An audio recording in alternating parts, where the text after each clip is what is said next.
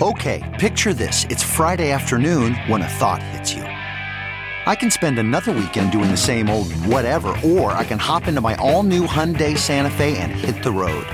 With available H-Track all-wheel drive and 3-row seating, my whole family can head deep into the wild. Conquer the weekend in the all-new Hyundai Santa Fe. Visit HyundaiUSA.com or call 562-314-4603 for more details. Hyundai, there's joy in every journey.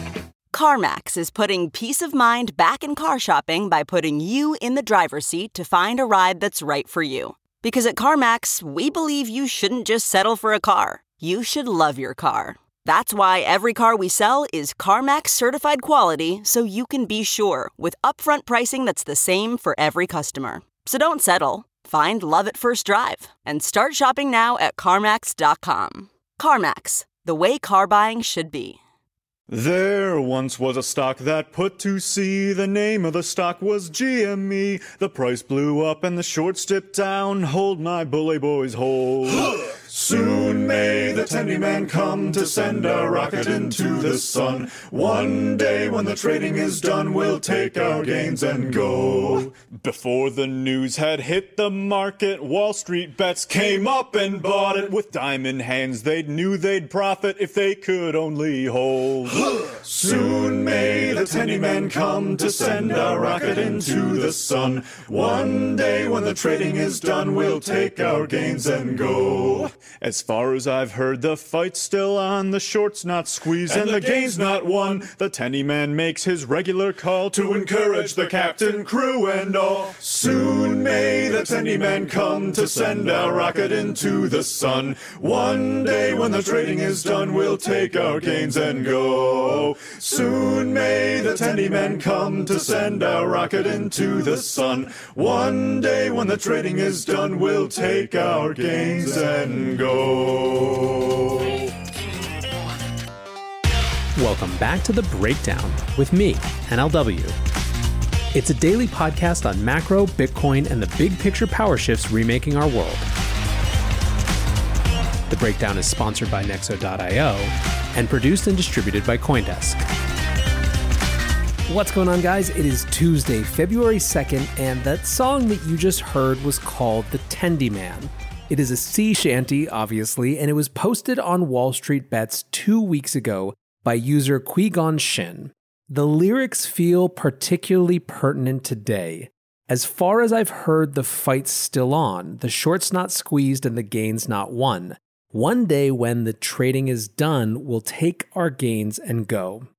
Today's episode is about a key question. Is the trading done? To read the numbers or the headlines, one could be forgiven thinking that this whole retail investing movement was dead. So what's the truth? Is it really over? Is Wall Street Bets crawling back into the hole from whence they came, never to rear their ugly heads on traditional markets with upstanding participants ever again? Of course not. But let's dig in. First, let's review the story so far. Last week, my main episode on Wall Street Bets was focused on the idea that this was about more than any single stock. Instead, it is about a power shift, or at least an attempt among the part of retail traders to reclaim market power that has been denied to them. Yesterday, we talked about the state of that movement. More specifically, we explored whether and how it was being co-opted, either maliciously by hedge fund bots and institutional infiltrators, or more legitimately but no less messily by an influx of new community participants who had different interests, different values, and different bags to pump.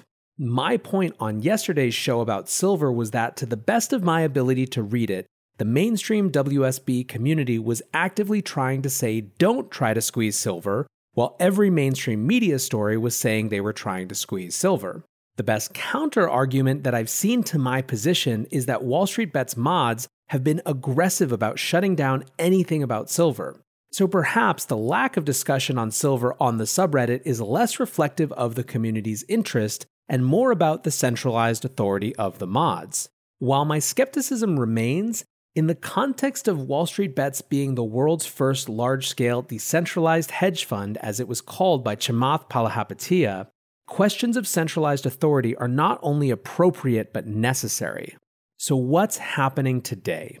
Despite all the cheering, memes, and cries of hold, it would appear that the levee is breaking. GME is down 47% on the day, AMC 39%, BlackBerry 19%. People who were champions last week, like Dave Portnoy, are having second thoughts. He tweeted that he sold all of his meme coins, losing 700,000. He also tweeted that he thinks the Robinhood founders should be in jail. And on his live stream, he said that he doesn't blame anyone because when people aren't allowed to buy, it's almost guaranteed to go down. Still, you can feel the squeeze, only it's not the short squeeze that Redditors were trying to create. It's the squeeze of the boa constrictor of financial reality settling in around the holders. One part of the squeeze is from the financial establishment. As we discussed on the show previously, it seems that their decision had more to do with capital requirements and their broker than some emergency phone call from Citadel, but there are still major questions such as why buying was the only thing shut off. While there is a hearing now scheduled in Congress for February 18th, even if there was malfeasance and, more unlikely than that, punishment for said malfeasance, the damage will have already been done. What's more, it's not just Robinhood. Just today, Cash App had buying turned off for AMC, although they handled it very differently. Cash App posted this blog post. Clearing broker has halted buys of AMC and Nokia. The clearing broker who processes our trades, Axos, has temporarily halted Cash App's ability to complete purchases of AMC and Nokia. This was not Cash App's decision. This halt only applies to buy trades of these stocks, sell trades remain available. Cash App currently works with a carrying broker-dealer, Drive Wealth, and a clearing broker-dealer, Axos, to process trades on our customers' behalf, and we are entirely subject to our broker's ability to support our trades. Clearing brokers must provide capital deposits to support trading. Yesterday, the Central Clearinghouse, DTC, significantly increased the capital requirements on Axos. As of this time, Axos has not provided the necessary additional capital and has restricted purchases of AMC and Nokia. To provide our customers with full transparency, we've posted the exact email we received from Drive Wealth regarding the buy trade halt. Cash App has not yet been provided with a clear path to fix this situation ourselves. We are monitoring the situation closely and are working to make these stocks available for purchase again as soon as possible. Effectively, quite the opposite of Robinhood, these guys threw their broker under the bus and said this is not the decision that we would have made. Still, even if Cash App is acting better, it doesn't change the fact that this power has been reclaimed away again from the Redditors, from the retail investors. A second part of the squeeze on them comes from financial media. Every headline is brutal. The Wall Street Journal says GameStop shares tumble. Bloomberg says GameStop breaks below 100 as rout erases $28 billion in value. The Financial Times says GameStop shares plunge as Reddit rally deflates. What's more, some headlines have moved on even to minimize the role of retail in the first place. Another one from Bloomberg says Carson Block suspects hedge fund coordination in short squeeze. Now, Block is an activist short seller, he's the CEO of Muddy Waters, and he doesn't have a bone to pick with the Redditors. But this type of headline has the impact of reducing the role of retail by default. On the one hand, all of these media outlets are just reporting the numbers, right? The same numbers we discussed above. On the other, there is a natural narrative arc of these stories. The heroic David versus Goliath fight was fun on the way up, but you can only write so much of that story before you want to give your readers something new. I don't think the media caused this turnaround, although people will argue that the silver stories certainly didn't help focus conviction. What's absolutely clear to me now, however, is that the media has made clear that they are over this story. They are no longer interested in indulging the fantasy that these small investors could change anything about the system. Take, for example, Joe Weisenthal from Bloomberg's tweet. The idea that Wall Street Bets was this close to taking down the financial system, but then Robinhood stepped in to save it at the behest of Janet Yellen, Ken Griffin, and Steve Cohen is going to be a myth that people believe for years to come. On the one hand, Joe's right. Of course there wasn't some vast grand conspiracy. On the other, how sad and dismissive of something so much bigger than just one stock. How patronizing to an entire community of people who've spent an incredible amount of time trying to understand the dynamics of a market and find their edge to participate. How utterly reflective of the baseline built-in table stakes contempt that traditional financial media has for everything and everyone who aren't part of the existing power structure of markets. However, ultimately, it's not just the squeeze of the financial infrastructure, and it's not just the squeeze of the media that kills. The final part of the squeeze comes from within. There is a reason that this community has so much memeing around diamond hands. Their strategy was, admittedly by all who have written about it, a game of chicken, a game of who blinks first. Yet at the same time, the individual members of this WSB army have real lives, real families, real considerations. At some point, you have to think that some reasonable number of them had achieved serious gains. The temptation to sell, especially as both the market apparatus and the narrative were shifting against them at once, must have been immense. Looking for the best way to stay on top of your investment game? Nexo.io has you covered in 3 easy steps with their high-yield savings account for digital assets. Step 1. Create an account at Nexo.io. Step 2. Transfer assets to your secure Nexo wallet with no minimum or maximum limits on funds deposited. Step 3. Sit back, relax, and earn up to 12% compounding interest paid out daily on your crypto and fiat. Your passive income made simple. Get started at Nexo.io. What does Wall Street Bets think? This is not a community that's going to give up easily. In many cases, because they simply can't. It would mean ruin. To look at the subreddit today, there are 2 types of posts by and large. The first are trying to explain the crash as engineered by financial institutions. There's a lot of arguments that it's a ladder attack where institutions are selling it to each other for cheaper to drive the price down. The second, as you might expect, is encouragement to continue on. Mark Cuban joined the subreddit for an AMA today and had this to say about everything going on. When someone asked, why is the stock plummeting so much? Cuban responded, supply and demand, but in this case it literally could be because the source of demand has been crippled. When Robinhood shut down, they cut it back, let's put aside why, they cut off the greatest source of demand. They created a Robinhood dive. No Robinhood buyers means sellers lower their price to find buyers, and they keep on lowering until they find buyers. Keep the most natural buyers out of the market and the price keeps on falling.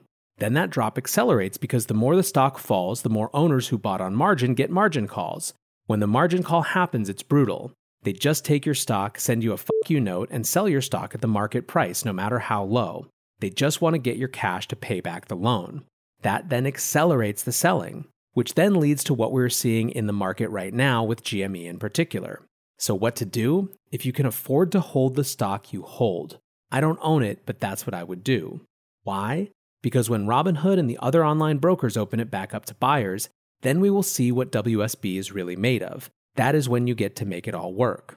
I have no doubt that there are funds and big players that have shorted this stock again, thinking they are smarter than everyone on WSB. You are going to hate to hear this, but the lower it goes, the more powerful WSB can be stepping up to buy the stock again. The only question is, what broker do you use? Do you stay with RH, who's going to have the same liquidity problems over and over again? Or do you as a group find a broker with a far, far, far better balance sheet that won't cut you off and then go ham on Wall Street? So let's now discuss what this all actually means and go back to the main question of this podcast. Is this the end of the Reddit retail dream? As I said at the beginning, the TLDR, and of course you knew I was going to say this, was no. But to better understand it, let's look at it from 2 sides. First is the dream of GME and AMC in these particular assets. Second is the dream of retail reasserting themselves as a meaningful force in these markets. On the first front, I have absolutely no idea what happens next. I suspect it honestly has to do with just how many people have the stomachs to continue to hold. When you zoom out, GME is still up massively, at $113 from $20 on January 12th. The game of chicken is still on. However, the question is how many people are underwater now on that, and how many people can afford to keep on holding with the risk that it goes to zero. I will say that I think for now at least, the media narrative is pretty well lost. I also want to acknowledge that there are some for whom this first question, the dream of GME, is inextricable from the second. In other words, as GME goes, so goes retail as a whole, especially for those who are all in. But I don't think that's true. So let's look at that second front, the dream of retail reasserting themselves as a meaningful force in the markets. First, performance of retail has been unignorable over the last 11 months. GME is the first stock where it made major attention because the retail community was going after some specific other vaunted institution, i.e. it identified an enemy in Melvin Capital and took the fight to them. But if you look at the last 11 months, retail has absolutely kicked the crap out of institutional investors. According to Goldman Sachs, over that period, the S&P 500 is up 72%, hedge fund long favorites are up 106%, and retail favorites are up 179%. And by the way, a lot of that S&P 500 gain is directly attributable to the fact that retail investor bullishness made institutional investors doom and gloom post-COVID a losing strategy. So they had to overcorrect and get on the bull train much faster than they might otherwise have. I don't believe that market professionals are going to ignore that type of force. I think they can't afford to ignore it any longer. Second, what happened with Melvin Capital exposed that retail is getting more sophisticated. In other words, they can play real financial games and go toe-to-toe with the big guys. Not only is that unlikely to change, one, it's likely that retail gets even more sophisticated, and two, it's likely that many in the financial mainstream are going to try to partner with or align their strategies around those retail investors. Sometimes this will be in good faith, other times it will be a user relationship. Sometimes it will start in good faith, but because of financial incentives, end in tragedy. A new skill set that retail will have to evolve is separating these out. Which gets us to the third reason why it feels very unlikely to me that the retail dream has died. A new generation of infrastructure is likely going to change in response to this new market force. I discussed Cash App's stark messaging difference from Robinhood, but Public.com went even farther. Now, a big part of this whole movement started when apps like Robinhood started offering quote-unquote free trading, i.e. you didn't have to pay when you made a trade. However, that's not exactly true. Users may not have had to pay an explicit fee, but their data, the data around what trades they were making, was being sold to external bidders. That's the cost. It's a classic example of if you're not the customer, you're the product. Yesterday, Public published a post called Aligning with Our Community and said that they were ending that business model. Here's the key section called Where Do You Go After Zero Commission? Quote, we've given a lot of thought to the future of our industry and have come to the conclusion that most players have been following each other without actual leadership. We were part of that. We started off with zero commission, accepting it as the standard for the industry. And in turn, we participated in payment for order flow, PFOF. This is a practice where brokerages are paid to route orders to market makers for trade execution, creating a potential conflict of interest between brokerage and customer. To do the right thing for our customers, we have to lead the industry with first principles thinking and proper values. Public will stop participating in payment for order flow and introduce tipping. To align our incentives with those of our members, we will stop participating in the practice of PFOF and instead introduce a tipping feature on trades. By doing this, we can remove this conflict of interest from our business model. Trades will remain commission-free and tipping is entirely optional. Whether this model works is yet to be seen, but at least it shows that there will be changes designed to cater to this market and what it demands and expects. A fourth factor in why this retail dream isn't dead is that there are going to be regulatory hearings about this. As I mentioned, a date has been set in Congress for February 18th, and there are people from both sides of the aisle who are not happy about this. While I think it's a reasonable question and concern about whether there can be real regulatory impact that makes markets more fair, rather than is just exploited as a new set of loopholes for the most powerful, at least there's a conversation happening.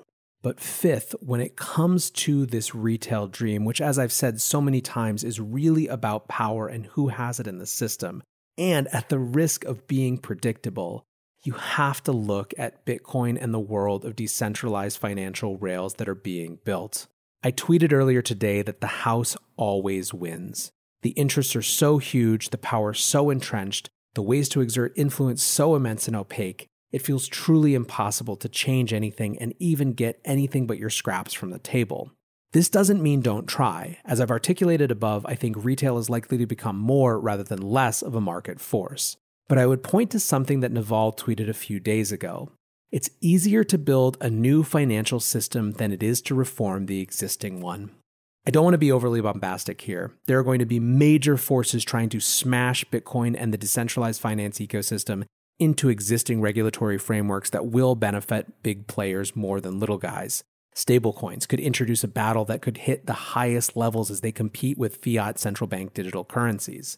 But it is impossible to look at what is being built on Bitcoin and in the larger decentralized finance space and not see the genesis of something that is largely out of the power and control of the institutions that dominate markets today. Which brings me to one more Naval tweet. If you want to bet with the internet, bet against institutions.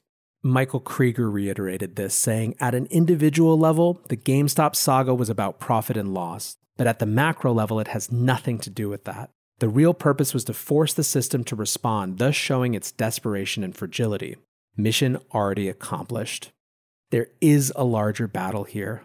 Don't let media or anyone else reduce it. Don't doubt your own conviction. And remember that the diamond hands that you need most aren't about any one asset, but about the belief that a different financial system is possible, and the fortitude to do the things required to bring it into existence. Until tomorrow, guys, be safe and take care of each other.